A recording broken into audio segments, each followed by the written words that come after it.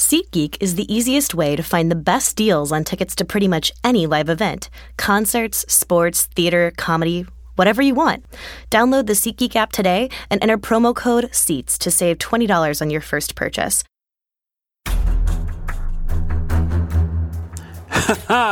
What's going on, everybody? It's Terez Payo, Chiefs beat writer for the Kansas City Star, and we're back for another edition of Chiefs Game Plan. All right, on Sunday we've got the Chiefs at 6-4 hosting the 5-5 Buffalo Bills, as Chris Berman would say. And we've got another great edition of Chiefs Game Plan for you. We'll give you a fair warning. The first interview is with Matt Fairburn from Syracuse.com in New York Upstate. And Matt's a smart guy. He's a Mizzou grad, covers the Bills now. And he gives me the lowdown on the Bills, but just warning you, we taped this on Tuesday before the Bills named Tyrod Taylor their starter for Sunday. But I still think this was interesting because Taylor and Peterman were competing to be the starting quarterback are different guys, and it is the subject surrounding the Buffalo Bills right now. So I thought Matt's takes on this were just smart and really interesting. And we also go over the Bills' issues on offense and defense and what the Chiefs need to do to beat them. And then from there, we're going to do a whole A-team roundtable. You'll get to listen to that, 50 minutes. The whole A-team was not there, however. Vahe Gregorian and Sam Mellinger, our columnists, were out on assignment. But, I had Blair Kirkhoff, my main man. He joined me on camera, along with ace photographer Dave Hewlett, my other main man. That's my dude. I love Dave. I was glad to have him on board do this. And we took your questions for 50 minutes. We covered some of the worst losses in the Andy Reid era, with the impetus for that, of course, being the Chiefs' embarrassing loss to the Giants on Sunday. And then, we covered the game a little bit, and I thought it went pretty well and answered your questions. So I hope you guys enjoy it. Let's go ahead and jump into it. I will also tell you that the A-Team Roundtable happened before the Darrelle Revis news happened. And I encourage you to listen to a podcast I taped separately for that, just for you guys on Thanksgiving. And if you appreciate that, remember to rate and review this podcast. So, all right, here we go. Here's my interview with Matt Fairburn from Syracuse.com in New York Upstate. Here we go. Okay, it's my pleasure to welcome onto the podcast a friend of mine. We talk at every event we're at in the off season. A guy I've gotten a chance to get to know and enjoy his coverage, because this guy's pretty good. I want you guys to give him a follow. It's Matthew Fairburn from Syracuse.com in New York Upstate, Mizzou grad. Matt, how you doing, man? I'm doing well. How are you, Terez? Great, man. You're doing okay, even with the Michael Porter Jr. news, man? Yeah, that was tough today, man. I was like, I rarely get excited about the Mizzou hoops team. It's sort of a defense mechanism after the last couple of seasons, and I actually got my hopes up and thought about flying out there for a game, but I'm glad I didn't book it because that's a tough break. Just one in a long line of tough breaks for Mizzou. It's insane, man. It's insane. That school, it just feels like you guys just don't get anything. You just can't have nice things. No. But you've traveled a long way from Mizzou. Yeah, you now come for the Buffalo Bills, living in upstate New York. And you've had an interesting 7 days. I'm really interested to know what Sean McDermott's explanation was for switching off Tyrod Taylor and putting in Nathan Peterman last week. Like, how did he defend it last week? Yeah, it was interesting. It caught pretty much everybody off guard. And for obvious reason, you're sitting there at 5-4. You own the longest playoff drought in sports at 17 years. And Tyrod Taylor's, playing okay, having his ups and downs as he normally does. And all of a sudden he switches to a rookie fifth-round pick in Nathan Peterman. And, his defense, pretty much he sort of, doesn't reveal a lot publicly. But publicly, the defense he went with was that, he thought Nathan Peterman made them a better football team. And he thought that, even though they were in the playoff race, that, they came to Buffalo to be more than 5-4. They didn't want to be an average team that just, ends the drought. And as the whole thing progressed and evolved, and obviously Nathan Peterman goes out, throws 5 interceptions in the first half, which nobody has ever done in an NFL game, rookie or otherwise. I mean, it was historically bad. And, then his defense more became about, well, this is about the future too, and we're trying to set up long-term success. And as we're talking right now, Tuesday night, publicly and behind the scenes, I've heard nothing on, who's going to start at quarterback. So I don't know if that's strategic on his part. If so, he's doing a good job keeping a lid on it behind scenes. But it's crazy. I think everybody around the league looked at that game and said, well, obviously they have to go back to Tyrod Taylor. But, Sean McDermott is wavering a little bit there. And it's really a fascinating situation. There's not too many situations historically that you can compare this to, and that's what makes it such an odd deal. It was so weird watching the highlights of that game where Peterman is, depending on your perspective. Yeah, but this specific so Peterman comes out. Here comes Tyrod Taylor, who still has the captaincy on his chest. It's just like, really? I think Tyrod Taylor's is thought of in a little higher light than maybe he must be locally there. From your point of view, like, what is Tyrod Taylor doing that wouldn't be worthy of this kind of move? Like, what are his issues? It's interesting. You're definitely right that Tyrod Taylor is perceived differently outside of Buffalo than he is inside of Buffalo, and that's a combination of a few things, I think. This is a quarterback-starved town.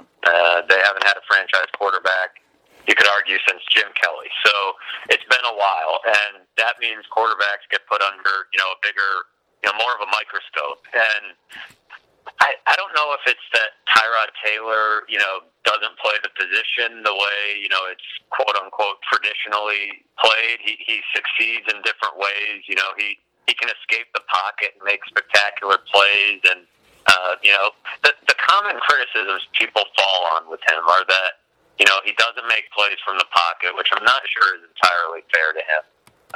That he doesn't get the ball to wide receivers, which has been the case historically, but at the same time, he hasn't always had the best wide receivers to work with. And then there's, an argument that I think people kind of ate crow on a little bit was that, he doesn't take enough chances with the football.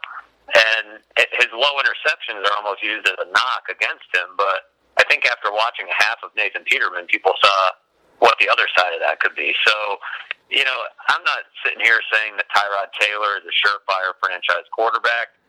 But, the Bills could do a lot worse, and they saw that on Sunday. I think a lot of people around here want an upgrade. They want that surefire franchise quarterback. It's probably not too much different than the conversation, a lot of people have in Kansas City about Alex Smith.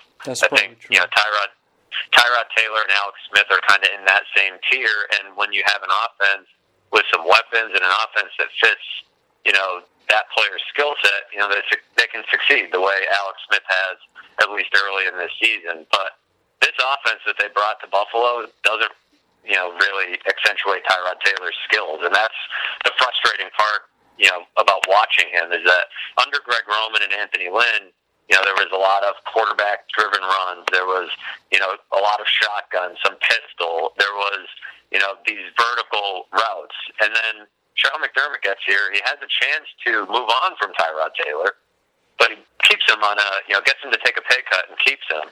But then brings in Rick Dennison, who, runs an offense that doesn't really fit Tyrod Taylor's skills. A lot of under center, 3-step drops, a quick passing game. And then they take away Sammy Watkins in a trade and leave him with no vertical threat. So it's just been a puzzling handling of the quarterback situation all around. I would think that Tyrod Taylor is, average to above average. And, there's people around here that just say, quite frankly, that's not good enough and they want better. And I think that's part of why the Peterman move was made. But ultimately, I don't think either Tyrod Taylor or Nathan Peterman will be starting at quarterback in 2018. Interesting. Is there anything like what do you like about Peterman? What do you have you seen anything good that just says, okay, well that's something he's got?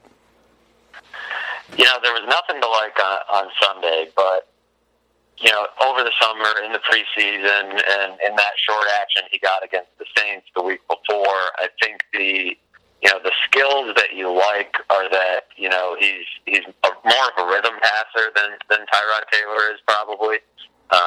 He has the 3-step, 5-step drop and gets the ball out in a hurry. He, makes quick decisions with the ball, and he's willing to try to fit it into tight windows, which is something Sean McDermott keeps coming back to when he's, explaining this situation. He even said he made some pretty darn good plays on Sunday, which were very hard to find on film, but, he does have those qualities, and I think that's what almost makes him, at least in theory, a better fit for Rick Dennison's offense. I mean, the way he played on Sunday, he's not a better fit for any offense, but he does have, those qualities that he brings to the table, and I think that's part of what they see in him. He's a really good kid, too. He's a guy that you could definitely picture being a leader in the locker room that's given time to find his footing and all of that. But, I mean, he was a 5th-round pick, and, the Bills, they had a chance to draft Patrick Mahomes. They had a chance to draft Deshaun Watson, and instead, they traded back and grabbed this kid. To me, he looks like he's probably a backup, and that's what you get when you wait until the 5th round to pick a quarterback. But maybe he'll develop. I mean, he's got a shot to, develop into a low-level starter. I mean, as well as I do, it doesn't take an extremely hard bar to get over to be a starter in the NFL, given some of the guys that start in this league. But, I think his upside is capped because of his arm strength, quite frankly. But he does have some qualities that, I guess I can see what they see in him, but he's got a long ways to go. Okay. Speaking in a general way about the offense before we move on to the defense, look, I mean, you got Shady McCoy. There's some stuff there, but when teams have had success shutting down the Bills' offense, how have they done it? That's where it starts, taking away LaShawn McCoy, and once that happens, it becomes harder and harder, for the Bills to move the football. And I think the difference on Sunday was, the Chargers didn't have to worry about playing, contain on Nathan Peterman. In the obvious passing downs, they could pin their ears back and go, where you can't really do that against Tyrod Taylor because he'll flip the pocket and create a big play.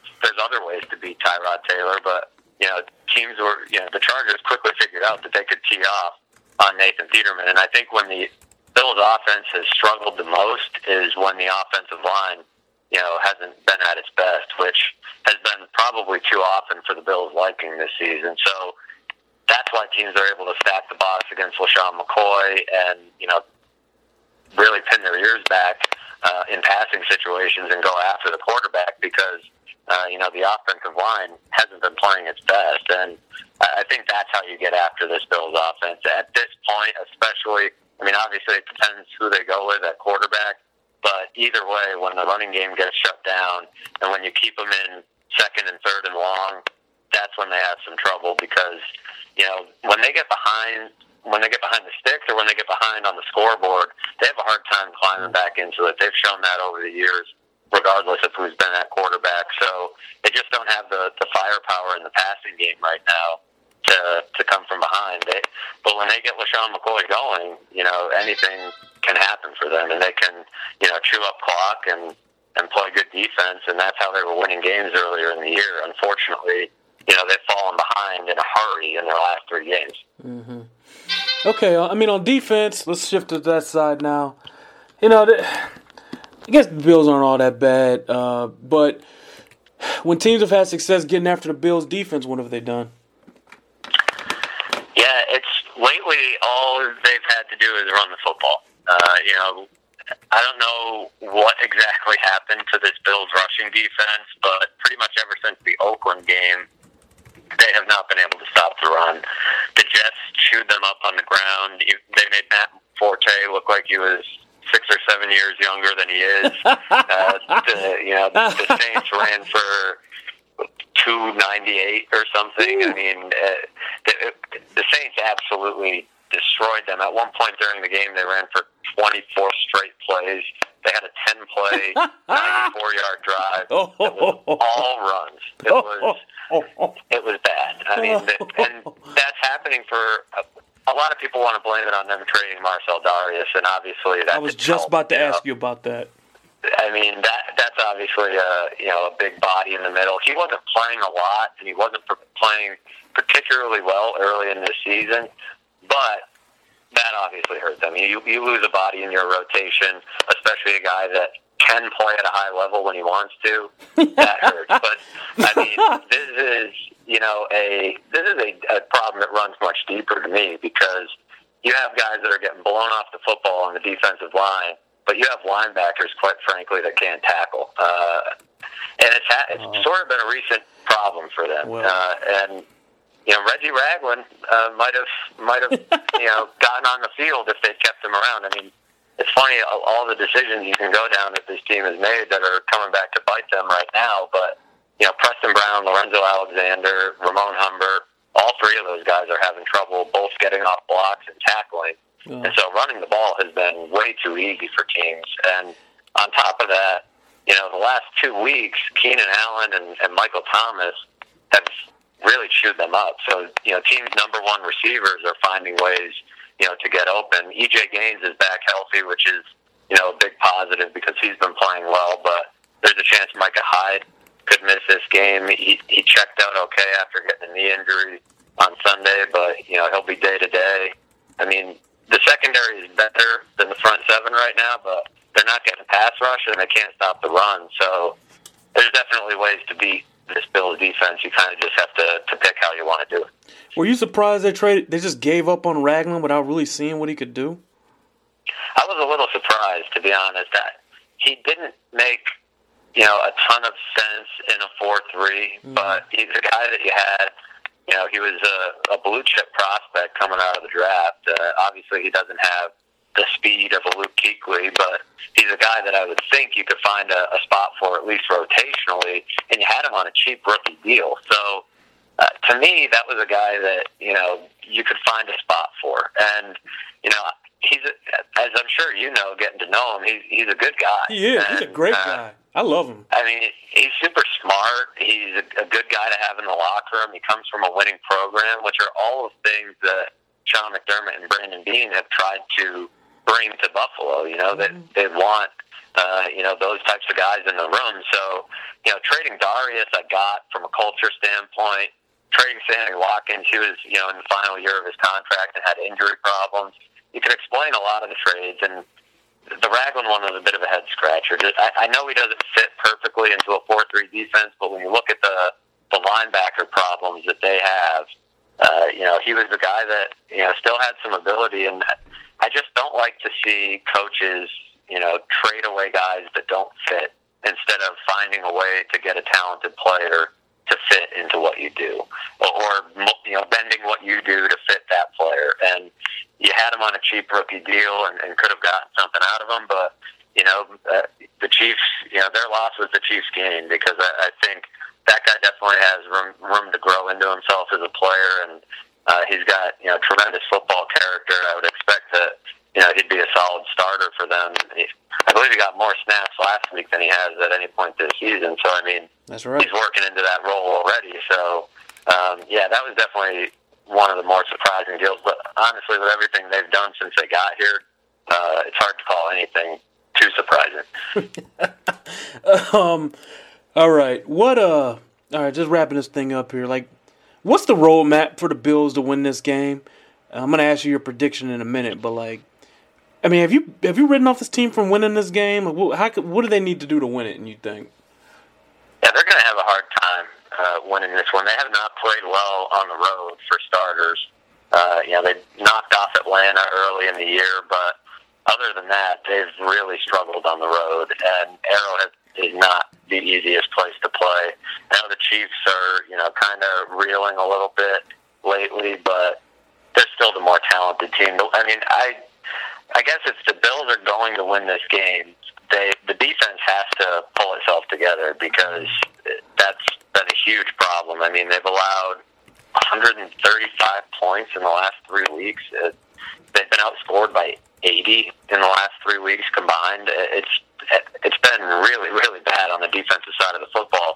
So for starters, they need to get that figured out. And their roadmap before was getting turnovers. That's how they won games. And if they can't get turnovers, they're in big trouble. So I think if there's a roadmap to win this game, it probably starts with Sean McDermott walking to the left turn tomorrow morning for his news conference and announcing Tyrod Taylor as his starter. And from there, the defense needs to get turnovers, and they need to rely on the running game and get that going, and probably, get Charles Clay rolling again like they had him going earlier in the year. But, man, I have a hard time seeing this team snap out of this funk. I mean, I'm guessing, they were 5-2 a few weeks ago. They're sitting at 5-5 right now. Chiefs and Patriots the next 2 weeks. I think they're going to be 5-7 here, in the blink of an eye. Wow. All right. What's your prediction officially, my man? I think the Chiefs are going to win. I'll call it 27-13. I think they're going to, beat them pretty handily. Lesser teams than the Chiefs have beaten the Bills pretty badly in the last few weeks. So I have a hard time. I think this is a good game for the Chiefs to get back on track and find some of what was working for them. Because the Chiefs or the Bills rather are letting everybody score right now, and I just worry about where the focus of the team is when they don't know who their quarterback is, and when they're kind of they have to be questioning some of what's going on. So I like the Chiefs to win this one pretty big. I just don't trust the Bills where they're at, and I don't trust them on the road. I got you, Matt. Hey, man, how can they find your work, my man? Yeah, you can find me on Twitter at Matthew Fairburn and read all of my stuff at Syracuse.com or NewYorkUpstate.com. And yeah, we'll be out in Kansas City this weekend, so I look forward to seeing you. Likewise, man. Remember, that's FAIRBURN. Make sure you guys give them a follow this week if you want to stay on top of the Bills news during the game and leading up to the game too. Matt, I appreciate you, man. Thanks so much for coming on. I'm looking forward to seeing you on Sunday. Make sure you get you some Kansas City barbecue, too. All right? Yeah, absolutely. It's already on the schedule. Where should I go? What's your top recommendation? Oklahoma Joe's. 1,000,000%. That's what I've heard. It's Joe's Kansas City now, but go check it out. Get the Z-Man. Be happy. You'll be great. Yes. That's the one I have not been to. All my years in Missouri, I never got there. So I think I'm gonna have to make that happen on Saturday. Yeah, you're gonna have to do that. And they've also got like a chicken like gumbo soup that I really like. You're gonna want to check that out too, my man. Yeah, I think I'll have to post up there for a few hours and work my way through the menu. Yeah, that's what you won't go wrong. Trust me, Matt. I appreciate you, brother. Have a safe trip. See you on Sunday, okay? Absolutely. Thanks for having me, Therese. All right. Thanks, man. Okay, so good stuff there from Matt. Here's the A-Team Roundtable. Let's go. Hey, everybody. It's Therese Paylor, Chiefs beat writer with the Kansas City Star, and I'm here with 3/5 of the A-Team. We're missing some bodies here, are we not? I wonder if we're being viewed in places like New York or Oregon. I wonder if we have an audience in those particular places. Yeah, I know. Hollywood Sam at the family compound by a coast. We love you, Sam. Hope you're doing well. Hope you're having fun, man. Vahe, same to you, man. Absolutely. Both know those guys are working. I mean, Vahe wrote a great column about Missouri today. He sure did. He sure did on Michael Porter Jr. So just goes to show you the A-Team never sleeps, ever. And just like we don't either. It's Thanksgiving. It's the day before Thanksgiving. I'm sure you guys are winding down at work. And here we are, getting ready to dissect a bad football game and actually recapping a bad football game on Sunday. An awful football game. Not just bad, awful, huh, Blake? I can't tell you how many people have told me that they were... Everybody was disgusted with the outcome, as the Chiefs fans, as they should have been, but I can't tell you the number of people who told me that they were bored by the game as well. Not just disgusted by the outcome, but fell asleep during the game, bored during the game. And that's what you want to be, boring and bad. Boring and bad, right. No, that definitely fits the case. That definitely states it well. Pleased to welcome our ace photographer, Dave Hewlett, to the mix. I'm doing double duty here. I know. With making sure that you guys can hear me. And then, Definitely right pulling your weight this week. Look at that. I'm providing content and making sure it looks good. That's right. That's what we want. Just goes to show you the A-Team's a team effort. We're always going to deliver no matter what. We do have a great show for you today. Of course, we're going to cover the Chiefs' upcoming game against the Buffalo Bills on Sunday at noon. Kind of an interesting matchup in a few ways. We'll get to that later. specifically as it relates to the Bills' defense. We're also gonna rank where this Giants loss from Sunday stacks up on the list of bad Andy Reid losses since he's been here. I think that's going to be pretty good. Then we're going to answer your questions for another brisk, fast-moving, excellent show. You guys ready to get going? The holiday edition. All right. You're the stuffing, and you're the pumpkin pie. Boom. Let's jump into that Andy Reid thing. So the Chiefs lost 12-9 to the Giants on Sunday, which you probably had the misfortune of watching if you're devoted enough as a fan to be watching this right now. It was boring to watch on TV. Tell them, Blair, it was actually worse in person up in the press box. It was one of those quiet press boxes like Arrowhead, big, where you can't hear anything. It's huge. It's a huge Very press antiseptic. box. Antiseptic, as you said it after the game.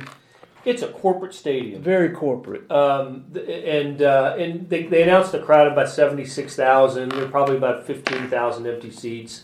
Not a place where fans can really feel engaged and be part of it.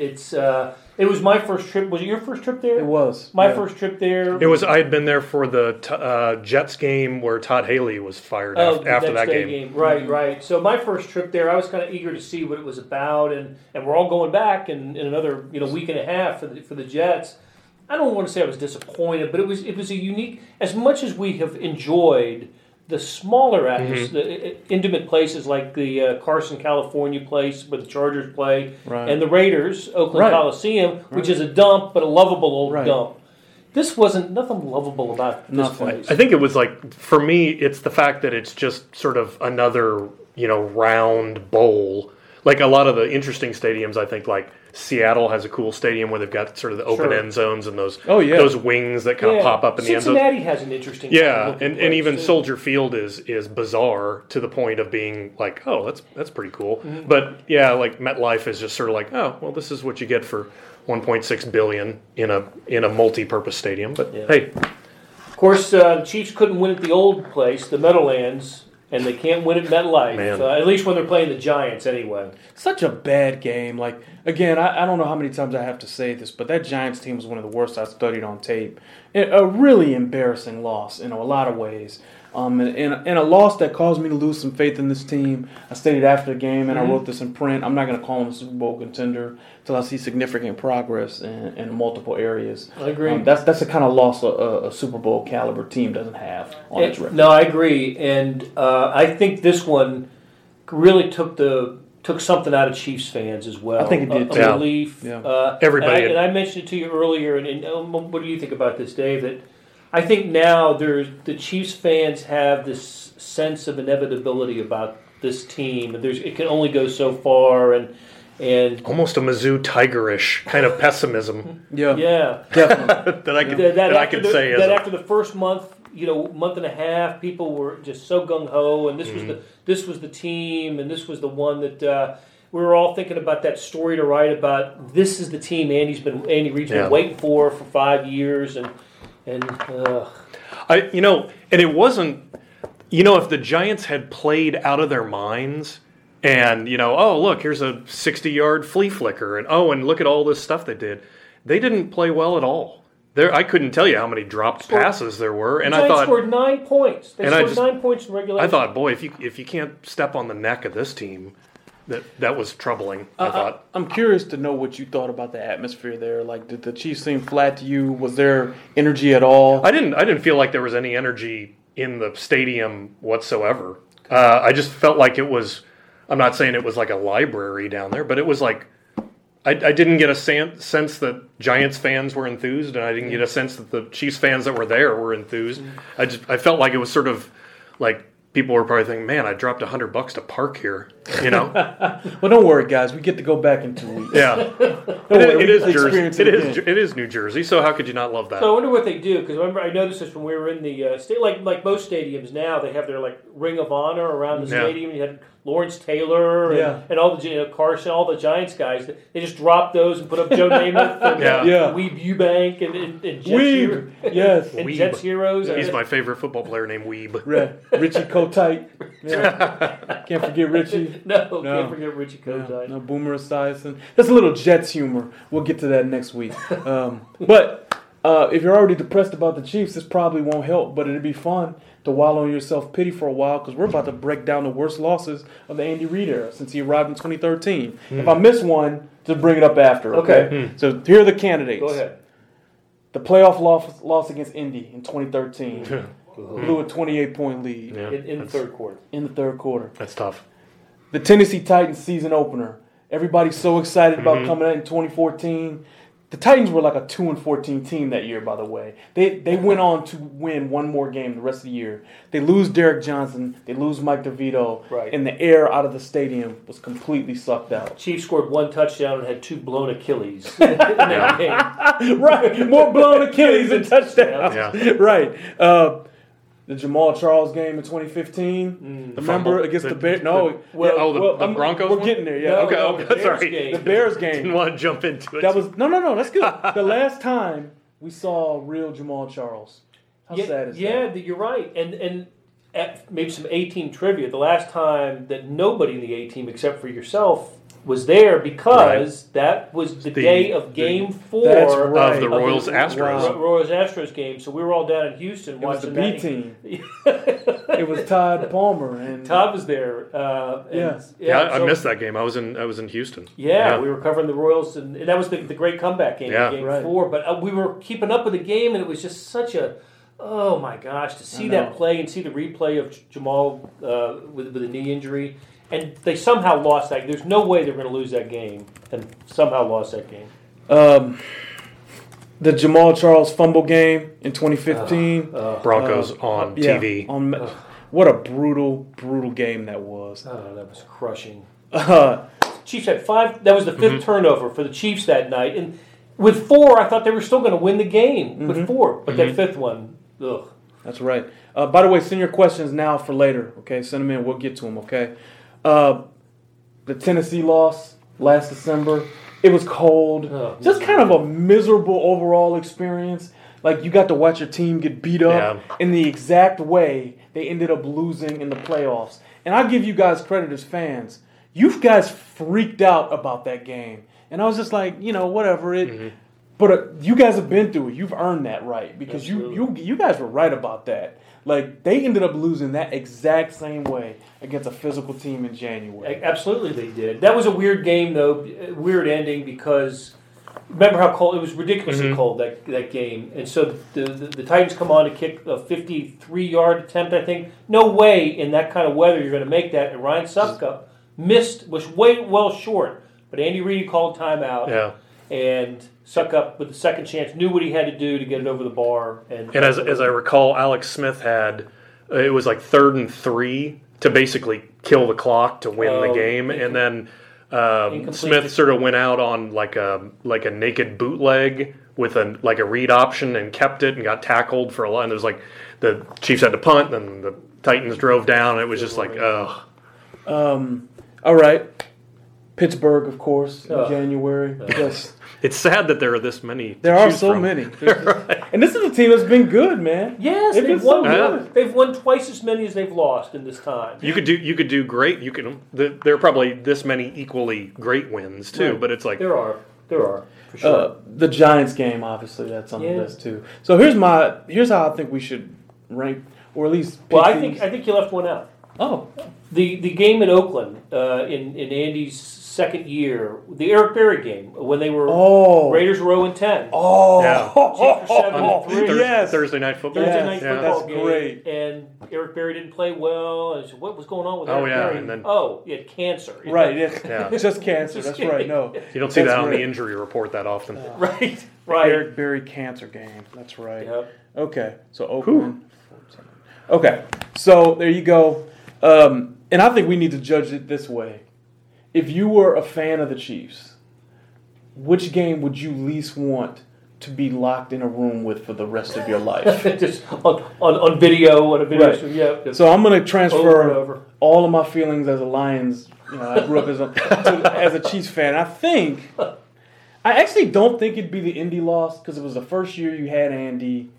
That game was actually really exciting to watch there were so many like big plays. Yeah. It was kind of like fun to watch that game. It was. I don't think I will pick that one. I hate to admit it, but that was a fun game. That was a fun game, unlike a lot of these, right? Yeah. And even the Oakland game you mentioned, they lost, but that was like a fun game. There was like a lot of offense in that game. There was. It was 24-20, and but still a gut punch loss.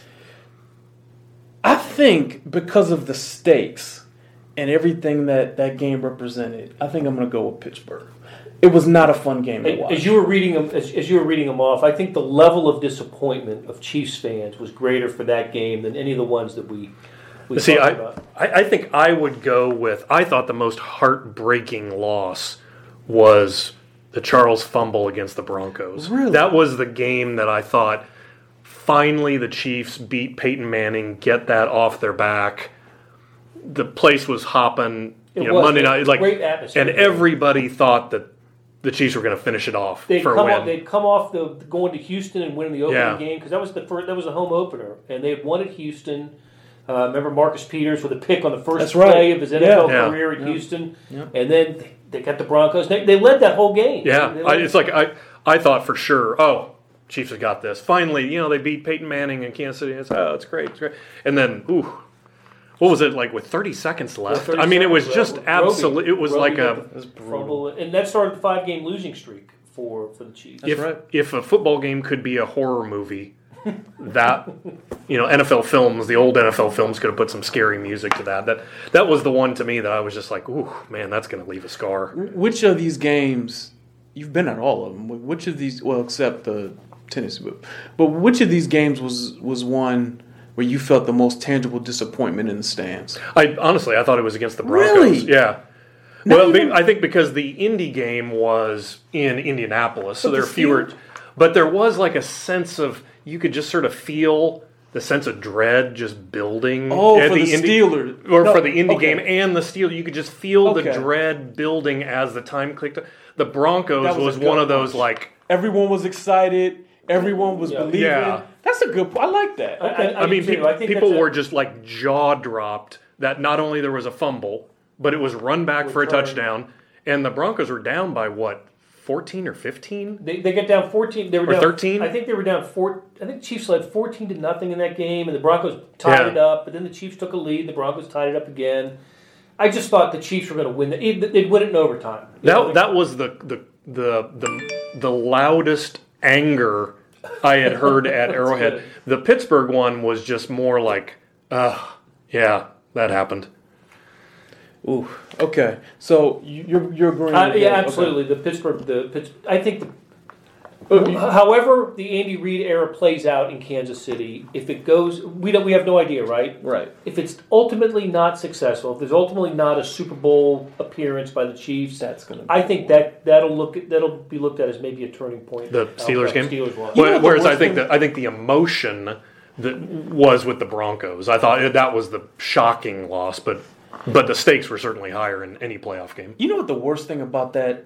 The one last year too, like they had won so many like entertaining games that year. Oh my god! And it really felt like it was their year. They'd won so many games. They had so Kinda many, killer fashion. so many good things broke their way. That Was that the 9-0 year? no, just last year. Oh, the okay. game in Carolina, the Marcus Peters, Benjamin game, the Atlanta game, Right. Eric Berry in Atlanta was just special. And they did. They won more of those types of games. The Broncos game was crazy out at Invesco. You just thought it was they were charmed. Yeah. They were the charm team last year, and that charm went away when they called the holding on Eric Fisher against Harrison. What a bad loss. I mean, just All right, but let's say in the spirit though of Thanksgiving and the holiday, we don't have to do equal time, but they've had some good wins, right? They've had good Like wins. that, There I thought was that some- Atlanta win was bonkers. I Special. thought Yeah. the Denver game was one of the. Actually, I think I had the most juice after the Panther game because you didn't think they could come back against that defense No, in that kind of hole. Like I thought that was. That was pretty cool. I might add the best punt of the year was Marcus Peters at Carolina. Yeah. And I actually, mean, he had like 5 seconds of hang time on that punt. That was a solid Pro Bowl punt. Actually, the Peters strip might have been the best play I've seen live. in football.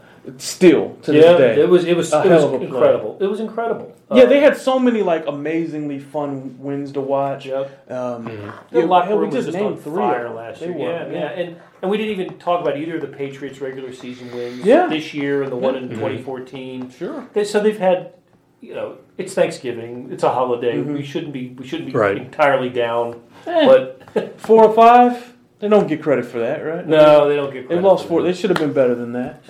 But you're right, though. This team, by and large, is giving you more to be happy about than more than things to be sad about. So there's something to be said for that.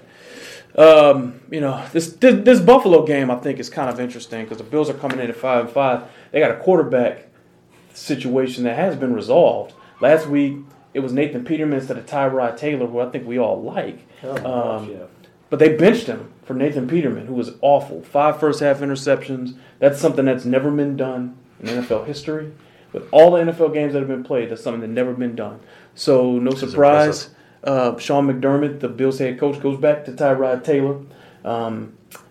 And I wonder, do you guys believe a little bit in Tyrod's ability to kind of rally his guys this week? Because I wouldn't be surprised to see Ty come out there and make some throws. Well, I think he's going to make plays because that's kind of the only – I wrote about this for tomorrow, the Chiefs having to defend Tyrod Taylor. Don't ask the Chiefs who they want to play quarterback for the Bills. They'll take Nathan Peterman every time because Tyrod Taylor came into this stadium 2 years ago and performed really well against the Chiefs. Threw for almost 300 yards, 3 touchdown passes, scrambled for about 50 yards. He had a really nice game against the Chiefs, who ended up winning. But I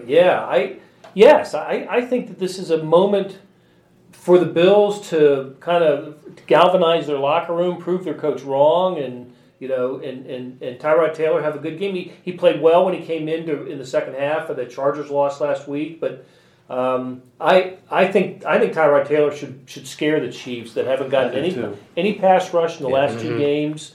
No pressure on the quarterback in the last couple of games. Tyrod Taylor can. He's going to run around. He is. He's going to make it difficult. He's going to be really motivated. They couldn't put pressure on a standstill quarterback last week. What are they going to do with Tyrod Taylor? And Eli Manning was Statue of Liberty back there.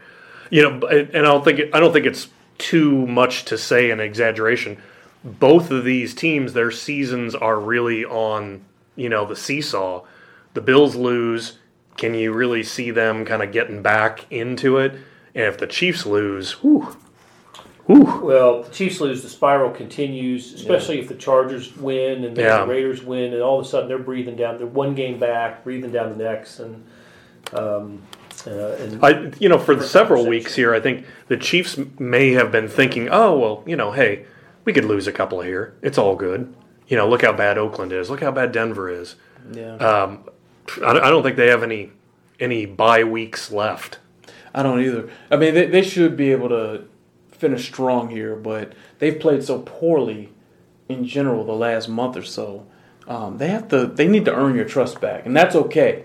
It's okay to make these guys earn your trust back. Absolutely, that's absolutely okay. Do you feel like the lack of kind of a consistent ability to run is like the straw that stirs the drink? That like almost it seems like every planet is out of orbit. Kind of because they're not able to okay, it's 3rd and 4, we're going to run it and we're going to make a first down. Yeah, I mean, what teams are doing is they're keeping everything in front of them. They're playing a lot of zone, and then they're really attacking hard downhill on their zone runs. So before every zone run, it's zone because you see the offensive line kind of go from your TV screen. You'll see them move more like this as opposed to like this. Right? Or like this as opposed to like this.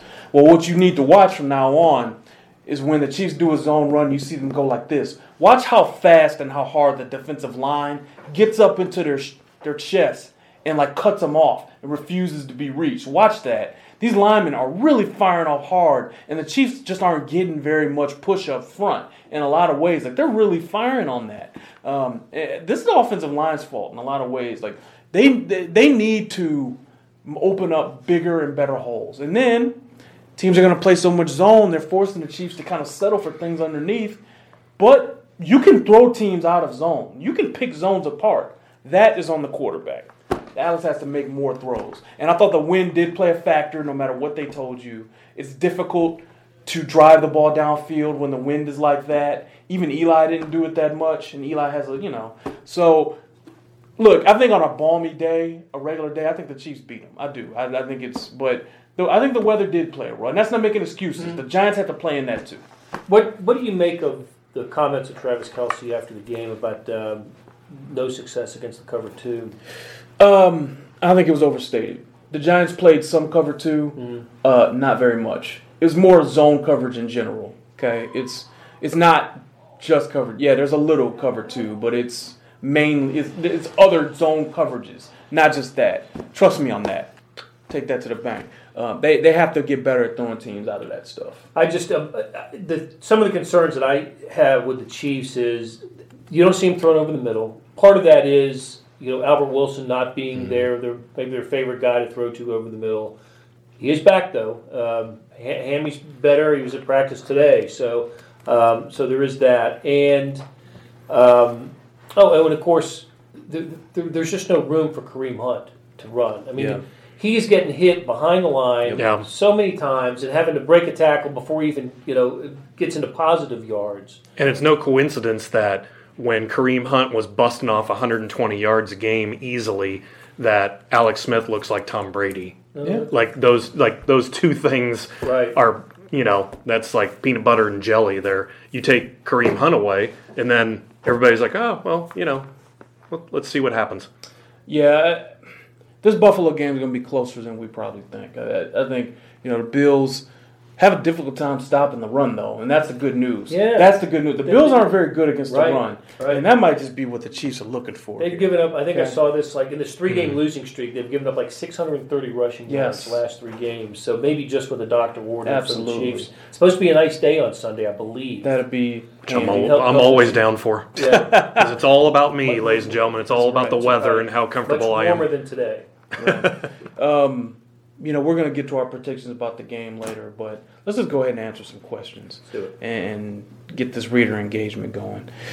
Did you see my sweater, by the way? I dressed up for this. Yeah, we appreciate it, man. I asked my wife, I was like, what do you think? No, yeah. So good call. I like that. Yeah. It's nice. It's like, big buttons. I'm telling you. That looks like a Thanksgiving sweater. It does. Something you wear on Thanksgiving. I'm going to have a big leg of turkey. It's all good.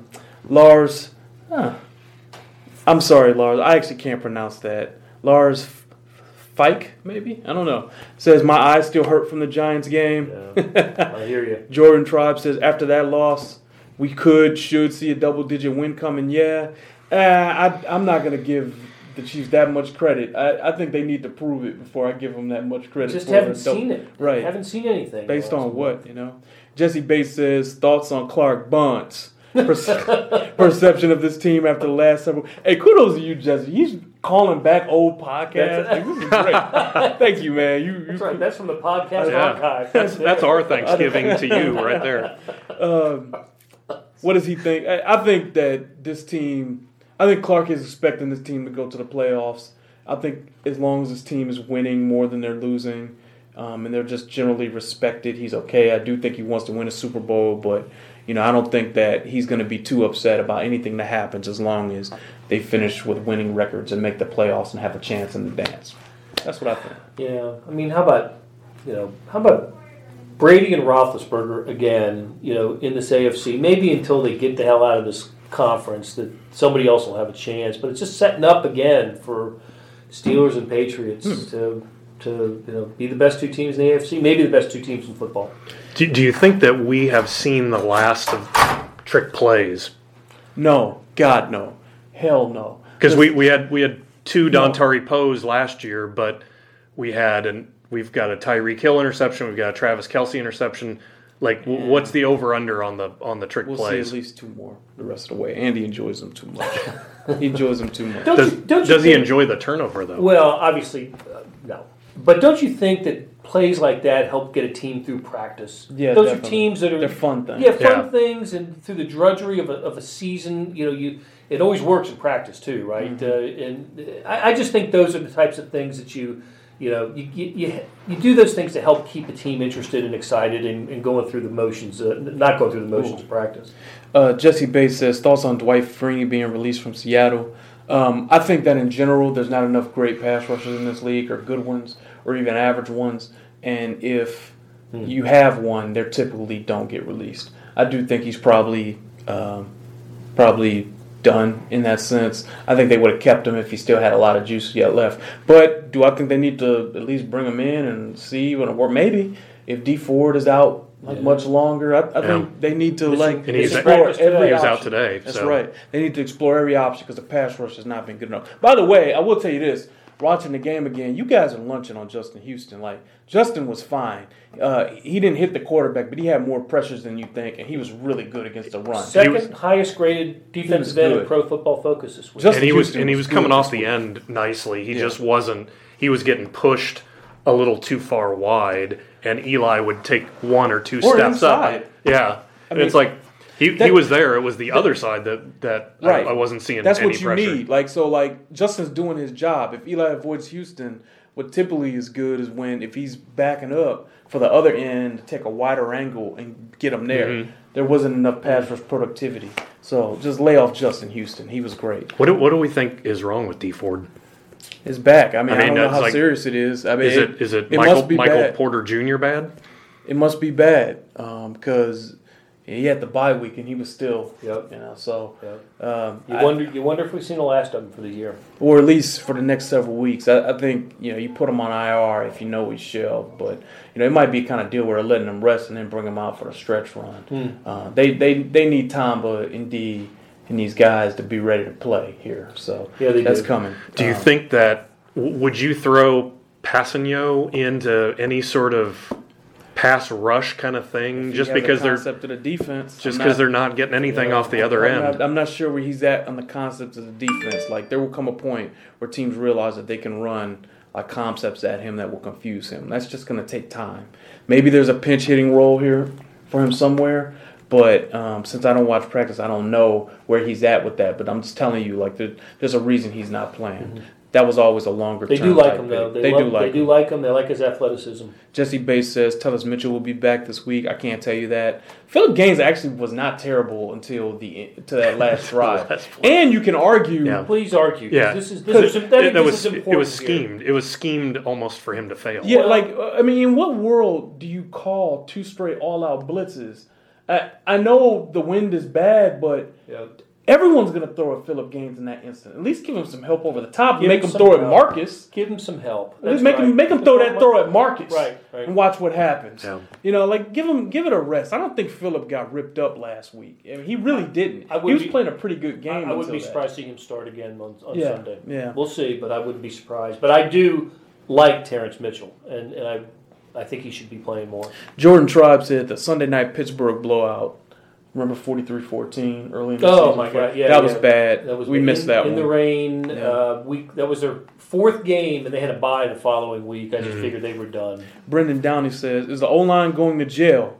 I would like to see Alex throwing less than 30 times a game. Well, listen, if I were a Chiefs fan, I would like that too. I prefer just big, strong, slothly, slew-footed guys like Oakland has who just power you with man-gap concepts. We're running trap, we're running power, we're running toss, we're running ISO, we're running double team at the point, climb to the next level, physical punishment, and play action off that. That's how I'd build it. I wouldn't be doing all this, athleticism kind of. Not what the Chiefs have. Not what the Chiefs have. I want a bunch of guys that can get me 4th and goal at the 1. That's what I want. A trick play. Right. That's bulldozers. Right. So look, I don't know, man. Like these guys have to show. Like for instance, Zach Fulton's like my kind of guy. I like Zach Fulton. He be my center.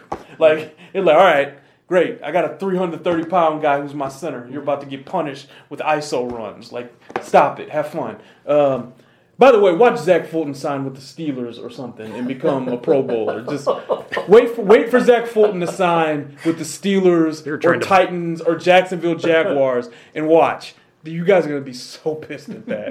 I'm trying to bum everybody out for Thanksgiving, man. I call it like I see it. Mm-hmm. That's why you guys call me. Well, that's why you guys follow me. It's what you guys asked for. Don't you love it when he talks football like that? When he talks the lingo, the lingo and the language. I love that. A lot of people are saying the Colts game. I get that was the worst. I get it. I just assume that that was house money though. Yeah, that's exactly. That's really interesting though. They go from 2-14 to 11-5. Come on, you take what you get with that. But the bar was raised after that season, and except for the playoff win at Texas, there just hasn't been, or Houston hasn't been. Yeah, I just remember that Dwayne Bowe not getting both feet in when he could have. He really probably could have like another real receiver making that money would have dragged his foot. God. But that throw should have been. It could have been a better. It's like they're kind of not just calling out Dwayne. I also remember the 7 concussions on Concussion Field. Yeah. In Indy at Concussion Stadium. Yeah. That's such a creative name, by the way. I was going to say it's such a head trauma field. Head trauma field at Concussion Stadium. Yeah, that's good. Lucas Straczynski, another loyal watcher, says, will the December home game versus the Chargers be the AFC West Championship game? Might end up being. Might be. Chargers aren't bad, man. I know they had Nathan Peterman to deal with last week, but Chargers have been playing well before that. Mm-hmm. Played Jacksonville, a field goal game in Jacksonville earlier this year. Brian LeBird says, will we ever see Parker Ehinger? Grunhard and Brian Baldinger believe that he would help the run game if he regains last year's form. I think if he was at last year's form, he would be playing. That's what I think. I don't think they forgot about him. It's got to be a practice thing. It's got to be a practice thing. They're not seeing it, and we don't know. One thing you got to remember when they tear an ACL, so much of their power comes from their lower body. You got to move 340-pound guys. Well, I don't know if you know this, but when you tear your ACL, you can't work out your lower body.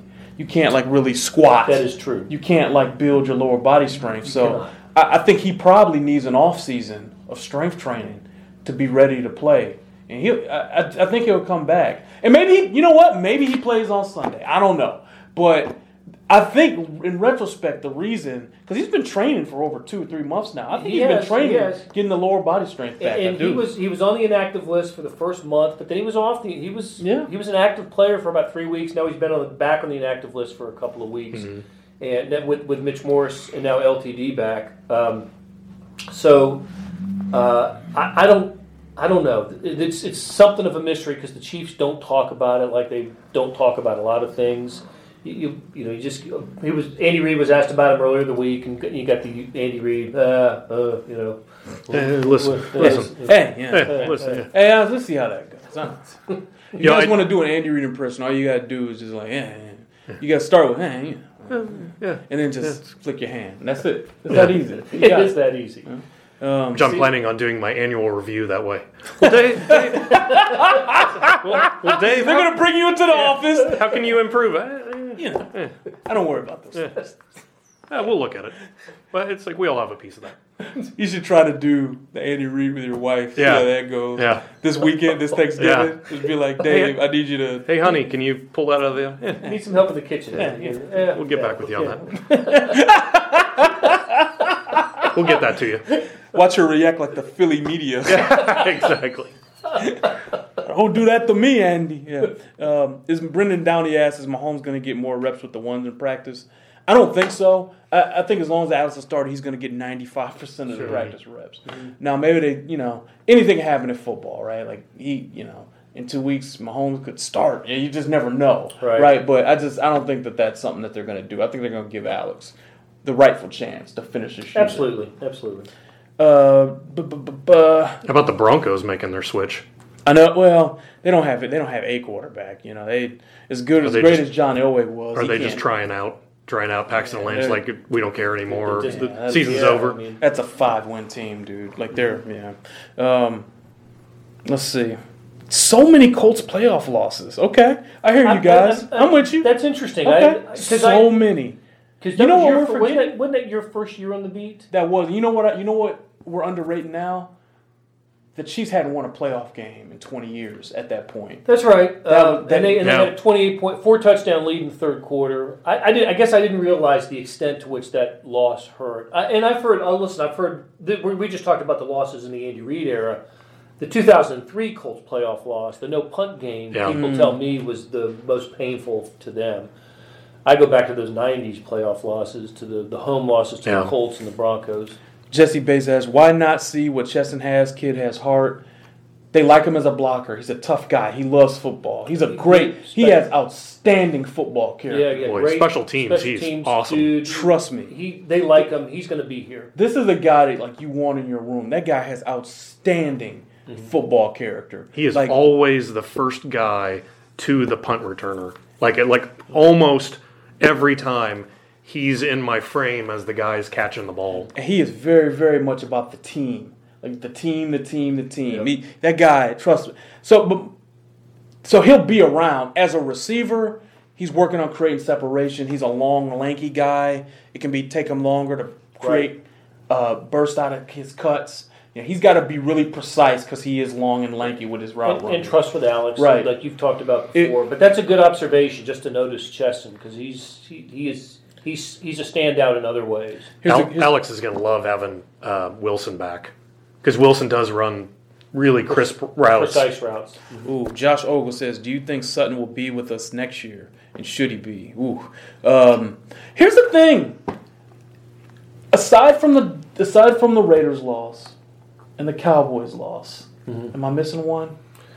I don't think that the defense has been bad. There's 2 games the defense has been bad. Not unless you want to, that game of the Texans where Watson kind of tore him up. Yeah, okay. If you want, you got that. Some of that was garbage. But time. that was. It seemed like the whole second half was about garbage time.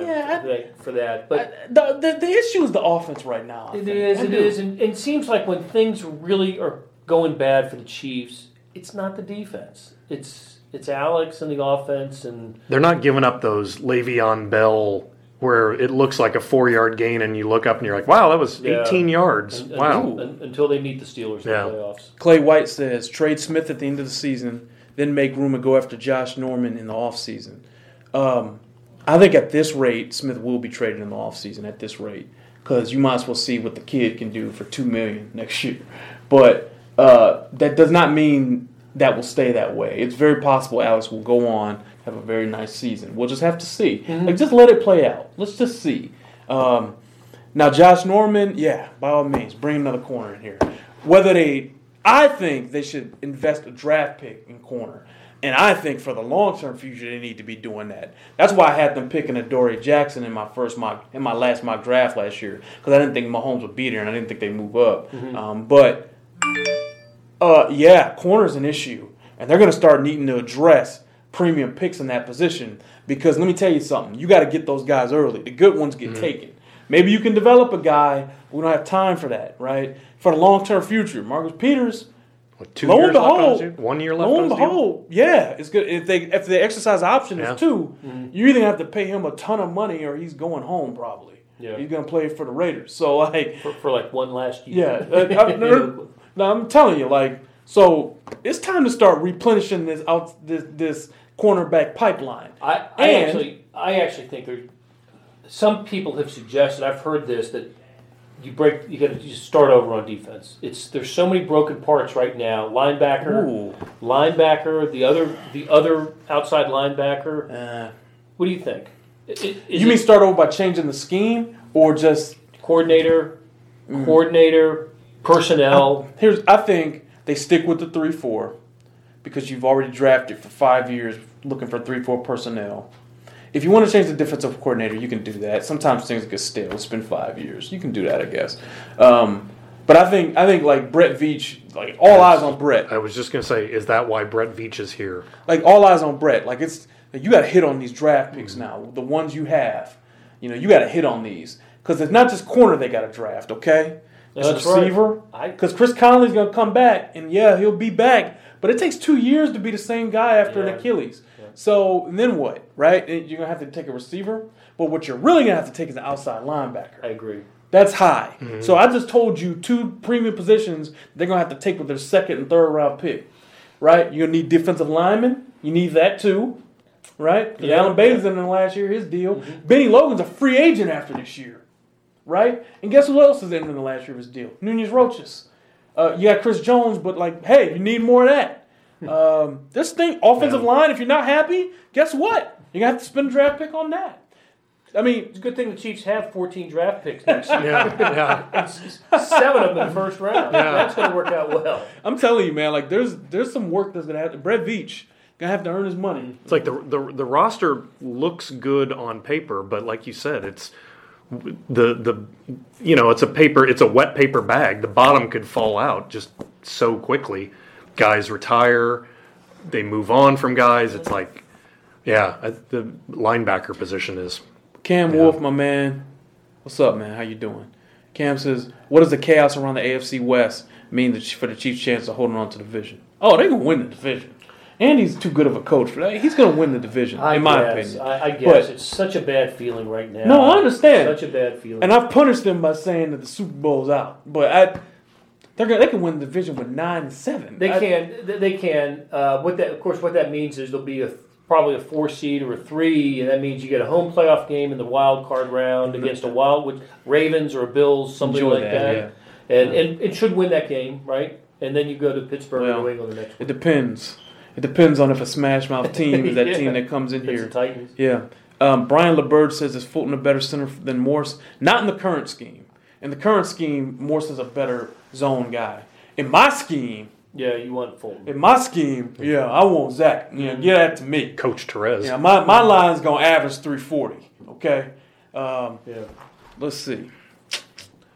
More Colts. Colts game still hurt. Wow. Okay. What a revelation. It was a scar. Oh, when will Sutton start playing press coverage with the cornerbacks? They played a lot of that when he first got here, and then teams threw over it and they weren't creating turnovers. Marcus is so gifted at reading the defense when he has space between him and the corner. I don't know, the receiver, I don't know if you want to change that. I'm not really worried about the press coverage. The onus is on the men up front to get more pressure, in my opinion. Jordan Tribe agrees with me. Jordan Tribe also says, what are the odds KC gets a corner in round 2? I think they're very high. I think they're very high. They need to address this position. And another thing I want you guys to remember, because I go to the Scouting Combine every year, and I ferret out all the interviews. The Chiefs interviewed corners heavy at last year's Combine, which means if they couldn't execute a Mahomes trade and if Watson wasn't there, they would have done it. I don't just do stuff. This is my job. I don't just do stuff. I'm telling you. And they liked Adore. And he ended up going 10 spots earlier, even though he's little. Yeah. You know what I mean? Tre'Davious White, he's pretty good. That's who the Bills took. And he's pretty doggone good. So there's stuff there. Steve Cashman says, can they get a first-round pick for Alex? Nah. Yeah, I don't think so. That's not Not with his age. You're more looking at a third now, maybe a fourth at this point. Maybe he finishes a year strong and you can kind of ring a second, but a first is out of the question. That's not happening, especially with the history of head trauma. To a team where he grooms a young quarterback. Mm-hmm. I wonder if Buffalo's like Bears or something. Maybe Bears. Think about it, because Sean McDermott's an Andy Reid disciple. I don't know. All right. Chris Lamar says, call Rex Ryan. Guys, here's one thing I want you guys to remember, and we're almost done, okay? Here's what I want you guys to remember. Coaches, especially defensive coaches and offensive, coordinators can lose effectiveness with time. And coaches in general, how about this? NFL coaches in general can lose effectiveness with time as they've earned more money, get more secure, and get less hungry. So, he might be very good at scheming, but is he going to put in the work he did 20 years ago? No. You're almost always kind of better, unless it's Wade Phillips. And Wade Phillips is outstanding. I'd have to think about this some more, though. I mean, I think if you're coaching at the highest level, in the NFL you're at the highest level, you've got a measure of pride that that you've carried with you throughout, and some do. The respect of their peers is very important in that as well. Some don't. I'm not suggesting that can't happen. I'm not sure that that's happening here. Oh, I'm not talking about here. He asked me about Rex Ryan. Oh, Rex. I don't just say stuff. Rex was about Rex. Yeah. Rex was all I'm not talking about here. Andy genuinely loves football. 1,000,000%. He loves the process of coming here and scheming things up. If you're going to hire an older coach, just like Bill Belichick.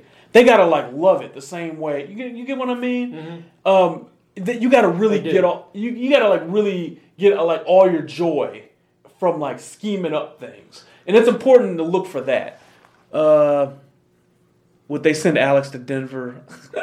He sent Donovan McNabb to Washington, didn't he? Oh, that would be, man, that would be something. That would be something. Steve Casper says Browns have a bunch of ones. Alex could dream their future, QB the future. Yeah, they're not going to give up a one for it, though. Okay, they might give up a third, I think. But I like where you're thinking, man. Jesse Bates tells us Happy Thanksgiving. Thank you. And that's it. We're done. We're going to call this a day. Look, it's the day before Thanksgiving. You guys are chilling. We appreciate you watching as always. Remember to go kansas.com for all your Chiefs news. Remember, I keep asking you guys to do this. Rate and review our Sports Beat KC podcast on iTunes. We really appreciate it. Our more people have done it. It's been good, but we want to see you continue to do it more. How could I forget the predictions? Let's start with Dave. Prediction for Sunday's game against the Bills. Well, I think they've got to snap back. I think they were legitimately embarrassed. 27-20 Chiefs. Bills 27-21. Ooh, I'm going Chiefs 24-17, and I don't feel good about it. But interesting. All right. For the guys, for our 18 members on assignment, Sam and Vahe, we love you. We'll see you guys on Sunday. This is Terez. We appreciate you. We'll see you later. Happy Thanksgiving. Happy Thanksgiving to you guys.